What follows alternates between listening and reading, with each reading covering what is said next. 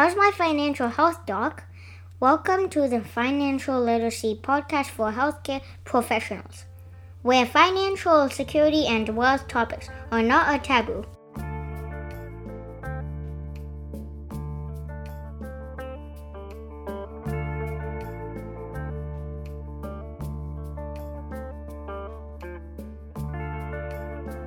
Welcome to the Mea Culpa series of this podcast.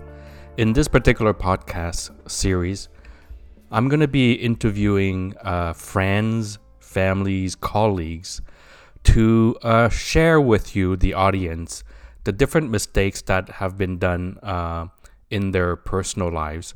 And when I mean mistakes, I'm talking about financial mistakes, of course. The goals of these Mea Culpa series is really to give the audience a sense of what real life financial mistakes people have been doing. So I'm hoping that you enjoyed this series of podcasts and learn from other people's mistakes, like we would do in mortality and morbidity rounds in medicine. So I guess this is something similar. You know the saying, dumb people never learn from their mistakes. Smart people learn from their own mistakes, but wise people learn from others' mistakes.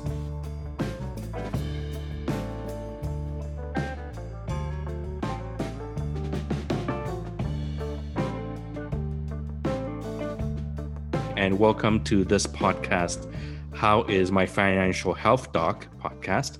And today I have with me my good friend, MJ.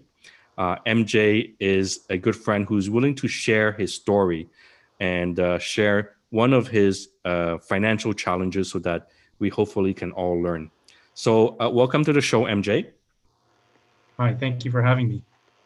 So MJ, tell us a little bit about yourself, a little bit of background so that we get a sense of who you are and what we can help you with. Yeah, thanks a lot. So I'm a practicing physician right now, and I have recently finished a fellowship about a year ago. And prior to that, I moved to Canada about 3 years ago, and in pursuit of this fellowship with the intent of going back to where I had my medical training and practice. So I brought my wife along with my then 2 children to come over here to do some subspecialty training. And during the course of that, I had a third child, and so that's where I am right now. But having come over to Canada, we decided that this was a good place to stay, and we've decided to do that. Okay, very well. And so you were planning of going back to your place of training, but you've decided to stay in Canada, I think the best country in the world. So I think that's a great decision, MJ. Absolutely. Okay, so MJ, tell us a little bit about where your career will head. I believe that you finished your fellowship. And so where's the future for you now, professionally? Yeah, so I'm in the process of starting up my independent practice. So I'm still developing that. And from a financial standpoint, I'm probably earning about a fifth of what a regular specialist earns in my field. Okay.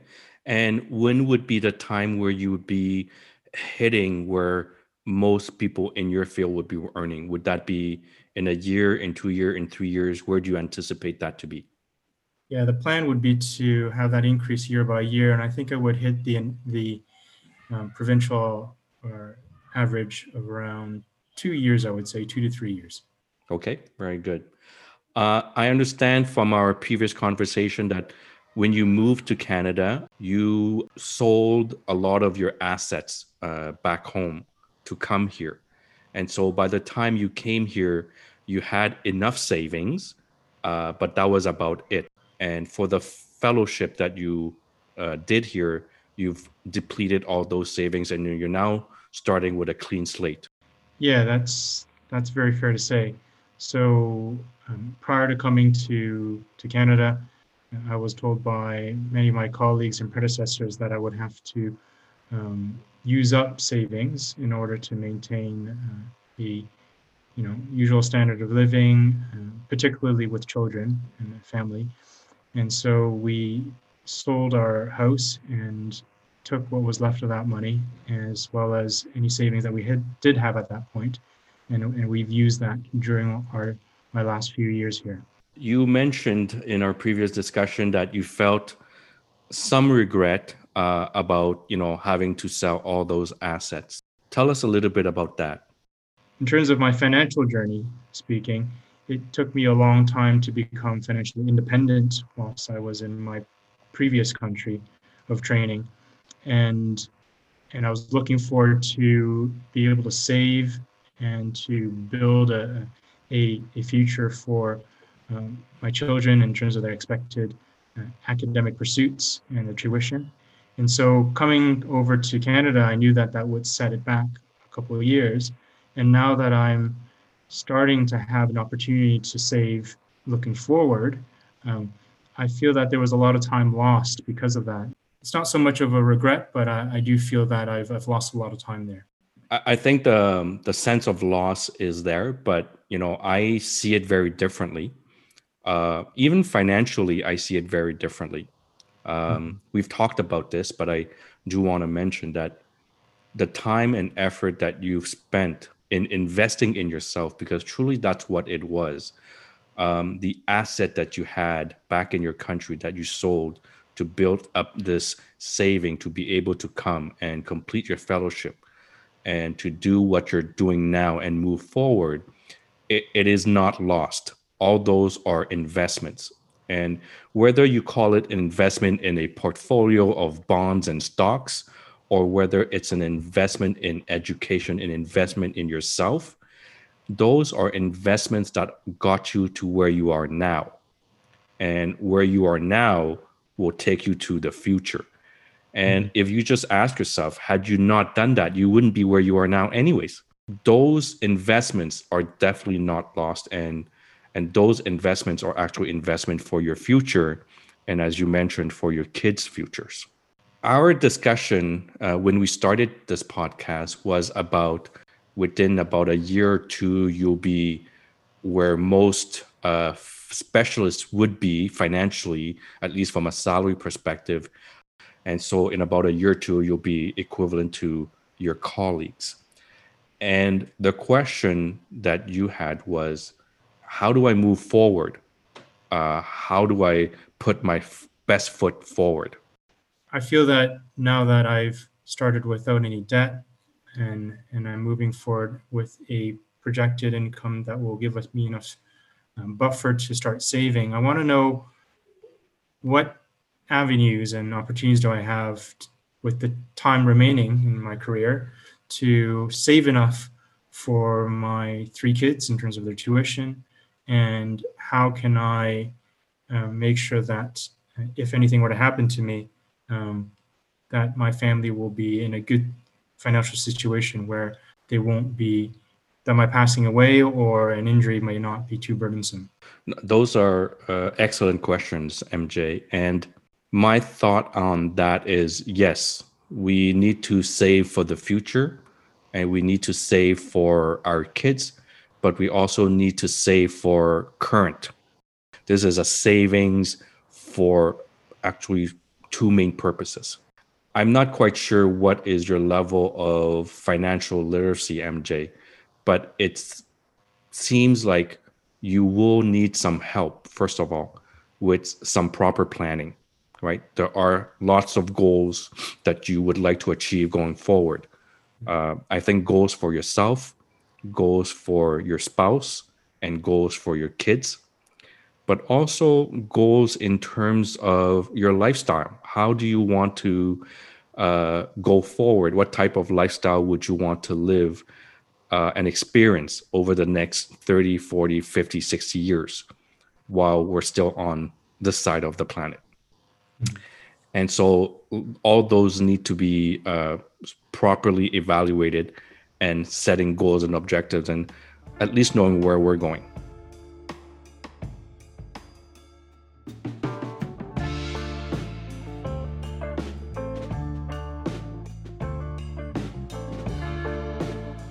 And so my first impression would be definitely understand financial literacy a little bit more from a personal perspective, but also get proper advice from financial advisor or financial planner. Start working on a process, because it is a process and a journey. And as a corollary to my concerns there's a question certainly of timing, because although I feel that I have already lost a lot of time that I can't gain back, because currently speaking, we are just about breaking even. And if I were to continue on this path for, say, the next year, should I start looking into forms of saving and what would that look like now? Or should I wait until I start earning more to think about that at that point? We typically say the best time to start saving is yesterday, and the second best time to start saving is now. Mm-hmm. And to your question, my answer would be absolutely start saving now. But it's not a exclusion, right? It's not like I'm going to start saving but not buying assets, or I can start saving but I'm not going to invest. In life, there's not always just one answer. There's always A and B. It's not just A or B. And so there's definitely ways to do A and B together at the same time. It's just a question of finding the right solution that is appropriate for your current situation and your current lifestyle and your current and future goals. How do we do that? Have you thought about how you would mitigate this in terms of risk? What are the things that you've already done? So I do have life insurance, but I know that there's a lot of different strategies to mitigate that risk, that I need to gain more financial literacy, as you say. Is it a term life or is it a whole life? It's a term life. Term life with a fixed term 10 or term 20, or what was the amount? Term 10 for $1 million. One term 10 for a death benefit of $1 million at the current time. Correct. Do you have any risk mitigation for your salary, for example? No, I don't have any of that, no. I think there are two issues that we can hit on to talk about. One is how to protect your paycheck and to protect your salary. Mm-hmm. And two, what does it mean to have enough risk protection against death? At the same time, talking about, can I do both and can I do all three together at the same time, in addition to saving and investing? Because we would want to do all three, all four, all five at the same time. Obviously, cash flow would be an issue, but moving forward, we anticipate that the cash flow issue will become less and less relevant, hopefully, as we attain in about a year or two a little bit more salary.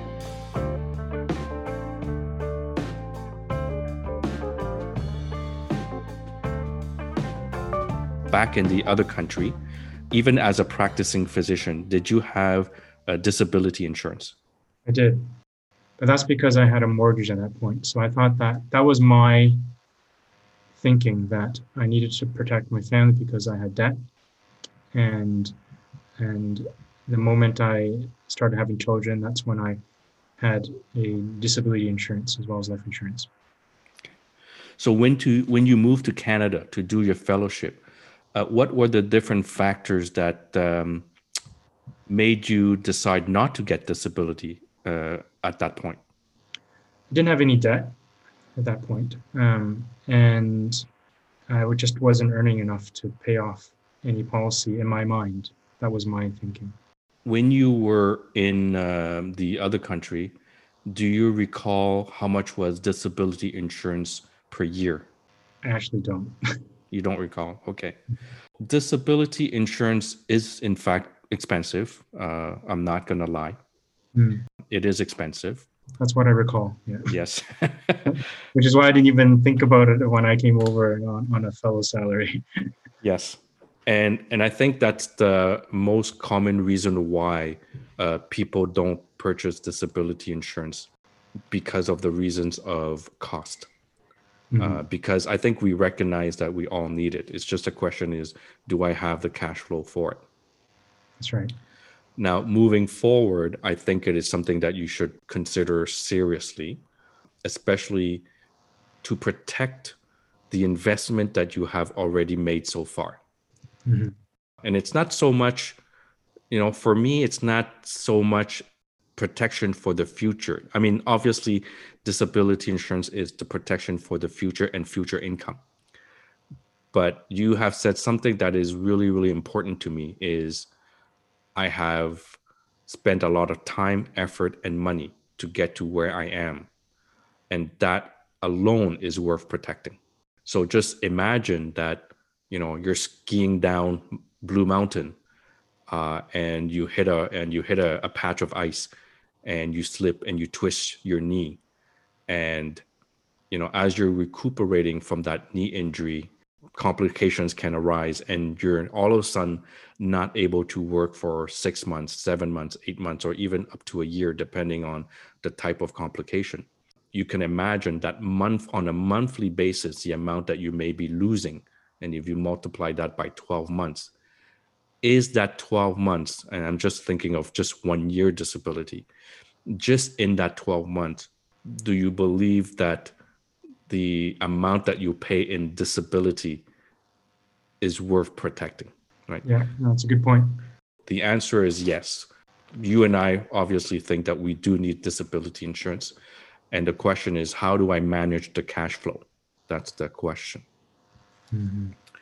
The second thing that we came to is the question of life insurance, of the 1 million term life insurance.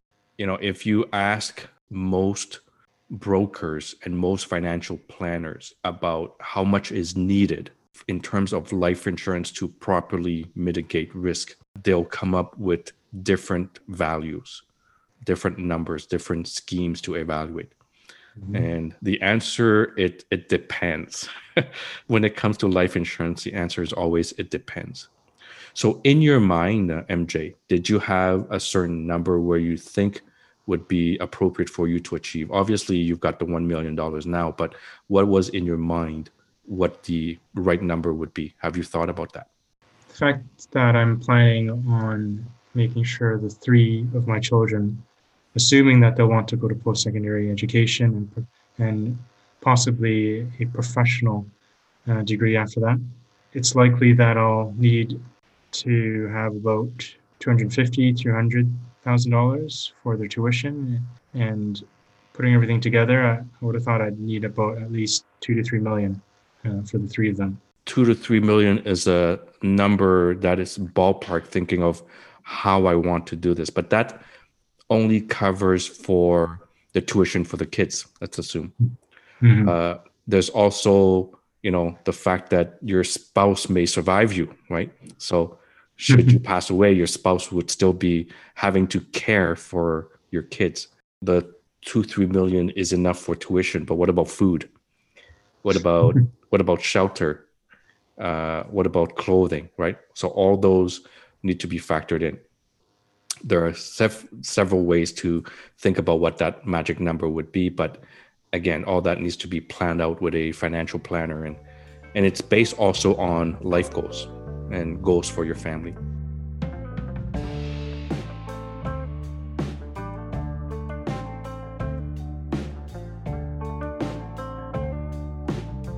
I've taken a few things out. You've invested in yourself, you've invested in your future and your family, and you need to protect what you currently have so that your future is protected. Because if you don't protect what you currently have, you can't really protect your future. From a financial order of operation, there's a few things that I think needs to be considered going forward. One is risk mitigation, but 2, the question of saving, which we haven't even answered yet. Have you thought of how you wanted to proceed with the saving? What were the different ideas you had in your mind? Yeah, I think this is where the financial literacy is really important, because I think the first step, as you say, is to get good financial advice. And that is one of my first questions. Of course, I need to start saving yesterday. And the question is, how do I do that? I think merely putting it in the bank, especially in today's climate, is probably the worst thing to do. So the question is, what is available to me based on the amount I can put aside, in addition to everything else that I need to do. And moving forward, if I do have extra cash in the future, what is my first step at that point? What have you considered so far? Bonds or RSP. Of course, I've thought about stocks, but that's clearly not the answer. Why do you say that? Because of COVID and how the financial market seems to fluctuate so quickly and so volatile, that amount of risk is not something that I'm willing to take. Understood. In terms of saving vehicles, there are several. Saving is different from investing. We invest for the future, but when we invest for the future, we're talking about a far future. We're talking about 5, 10, 20 years from now. When we're talking about saving, we're talking about 1 to 2 years from now too. So it's a near future. Yeah. But it doesn't mean that we can't save for the far future. We definitely shouldn't invest for the near future, because if I need that money for the next year or two and the market crashes by 20%, I may not have enough money for something that I need in about a year or two. So we definitely cannot invest for the near future. We invest for the far future, but we can definitely save for the near future, and we can definitely save for the far future. And so saving is something that is lower risk. Typically, lower risk comes with lower return, but not always. Investment typically is a higher risk, higher return, but again, not necessarily. So we can have higher risk, but not necessarily higher returns. And so from that perspective, investment is sort of like gambling, and it depends on how much time you have to gamble. Now, with a casino, when you walk into a house, the house is always wins. If you sit there long enough and you play long enough, if you walked in with $100, you will walk out with $0. Investment is a little bit of the reverse. If you walk in with $100 and you sit there long enough, the likelihood is that you'll walk up with more than $100. Because if we look at the trend of the market typically has 7 years of positivity and 3 years of negative return. The problem is we don't know which those 3 years are and we don't know where they appear. And so it's sort of like a gambling. But if you sit there for long enough and you sit there for 10 years, 15, 20 years, the likelihood and the chances are you're still 70% coming out positive and 30% coming out negative. But if you sit there for 10, 20, 30 years, the likelihood is you'll come out positive. You just don't know when and how. Whereas with saving, if you sit there, next year, it'll still be positive. In 2 years, it'll be positive. In 10 years, 15 years, 20 years, it'll be positive. Because typically in saving, we're talking about vehicles that have a more stability and security.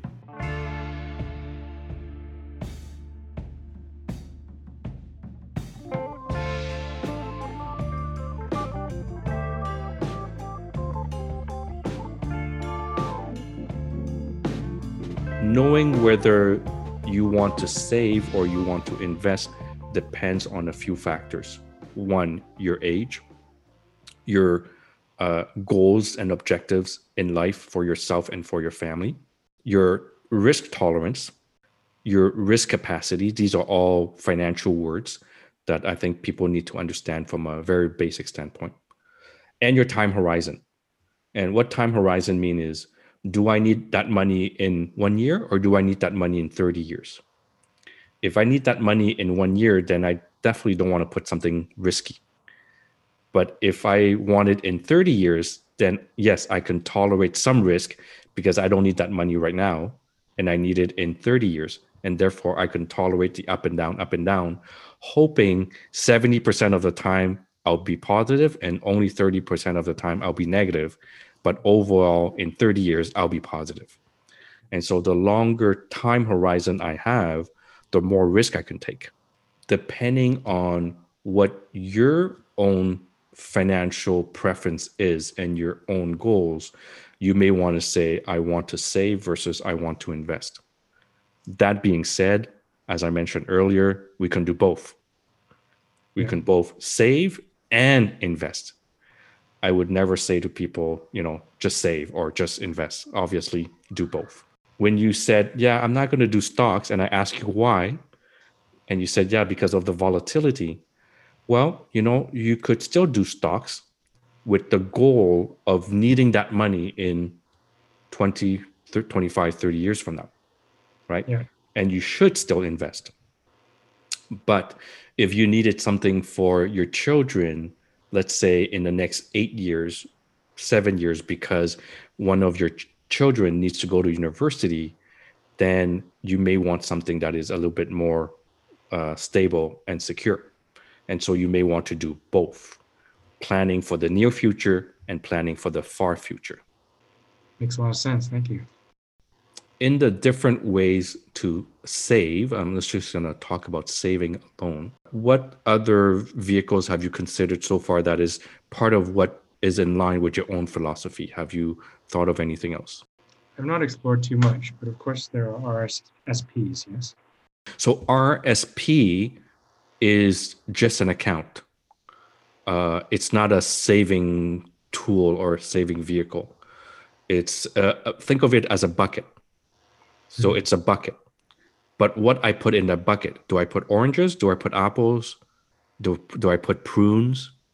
So it's the same thing as what do I put in that bucket? Do I put stocks? Do I put bonds? Do I put the certificates, GICs? Or do I put it in mutual funds, or do I put it in ETFs? So those are the different vehicles, whereas the RSP is a bucket. And so when you think about saving, typically we think about savings account with a bank.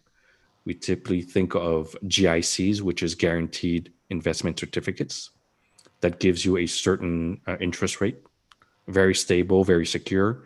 But given our current, interest rate environment, they're very, very low. So it doesn't even beat inflation. So you end up losing money. And then there are saving vehicles within a insurance policy, which is universal life or participating life. Those offer typically somewhere between 5.75 to 6.25% on a participating life. So think of that portion as a saving vehicle that offers a portion that is guaranteed and another portion that is paid in dividend at somewhere between 5.75 to 6.25%. And that is a saving mechanism living inside an insurance policy. And so with that particular vehicle or that particular tool, you actually hit two birds with one stone. You hit the risk mitigation portion for the life insurance, and you also hit the saving portion with a certain guarantee and a certain stability to meet your savings objective. Mm-hmm. And so there are definitely other tools out there. These are not the only tools. In terms of investment, again, you can invest in the market in a stock, bond, mutual fund, ETF, in a REIT, index fund, but you can also invest within an insurance policy called a universal life policy, which also gives you that death benefit, but the universal life policy cash value go up and down with the market and offers a little bit more risk than a participating life policy. But again, you kind of hit two birds with one stone there as well.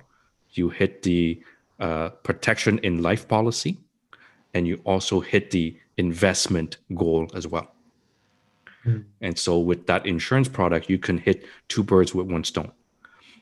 In fact, I've talked about this in my other podcast. It actually hits another bird, which I'm going to talk about right now, is the emergency fund.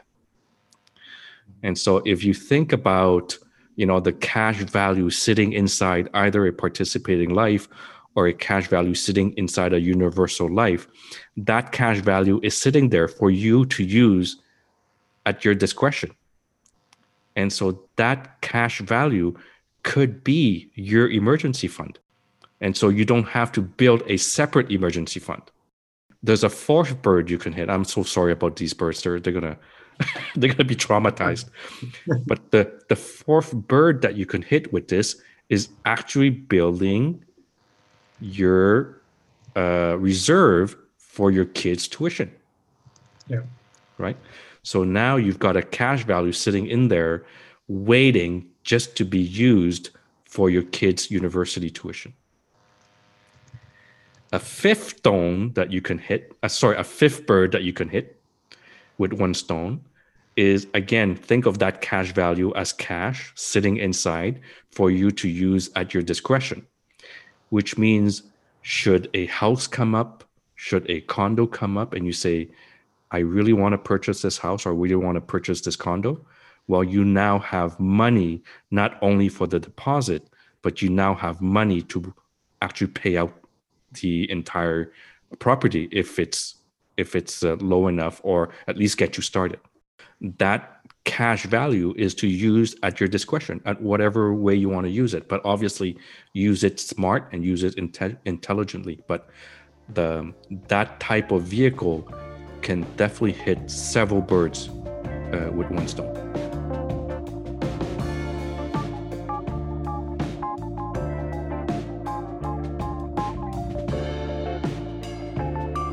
Coming back to the question of risk mitigation, we've talked about disability, we talked about term insurance and life insurance and how much we need. That's a question of it depends. And then a question of how do I start saving? It's a very complicated question. I agree with you. And it's not simple to answer, and definitely need some advice and some professional advice. I really appreciate those take-home messages, and start yesterday. Start yesterday. But you already did start yesterday. You just didn't know you did. And that for me is the fact that all those investments are now paving the road for future security. And so you've already started saving. You just didn't know that you did. Yeah. No, I appreciate all that advice, and it's valuable. The next step is really to gain better financial literacy, to know what vehicles and tools to use. At the end of the day, I really didn't give you any precise answers, right? Hopefully provided sort of a roadmap or sort of a direction and sort of a few things to reflect on. But hopefully I did not give you a specific answer. Should I have given you a specific answer, I would have done great disservice. I appreciate the principles. I think that's good, because I think somebody who is in my situation, who may not know very much, should feel a little bit overwhelmed to say that, oh, I've got a problem. I need to really invest time in this. Your scenario, even though you're not new to practice, your scenario is very typical of someone who's just starting practice. Thank you very much, MJ, for coming on to this show and sharing with us your story and the different questions that you have, which, by the way, are some of the most important and poignant questions that I would say most brand new grads would have, but also most physicians and healthcare professionals who have to deal with financial questions and having to deal with a profession and a career and kids. So these are definitely tough questions. Thank you very much for sharing your experience with us. Thank you for your time. Well, if you like this show and you've learned a ton, please share with your colleagues. How is My Financial Health Doc podcast is hosted by Dr. Vukit Tran. Dr. Tran is a physician with a special interest in personal financial security and wealth education. Dr. Tran does not render or offer to render personalized investment or tax advice through this financial podcast. The information provided is for informational purposes only and does not constitute financial, tax, investment, or legal advice. Please confer with your advisor, lawyer, or accountant for specific advice.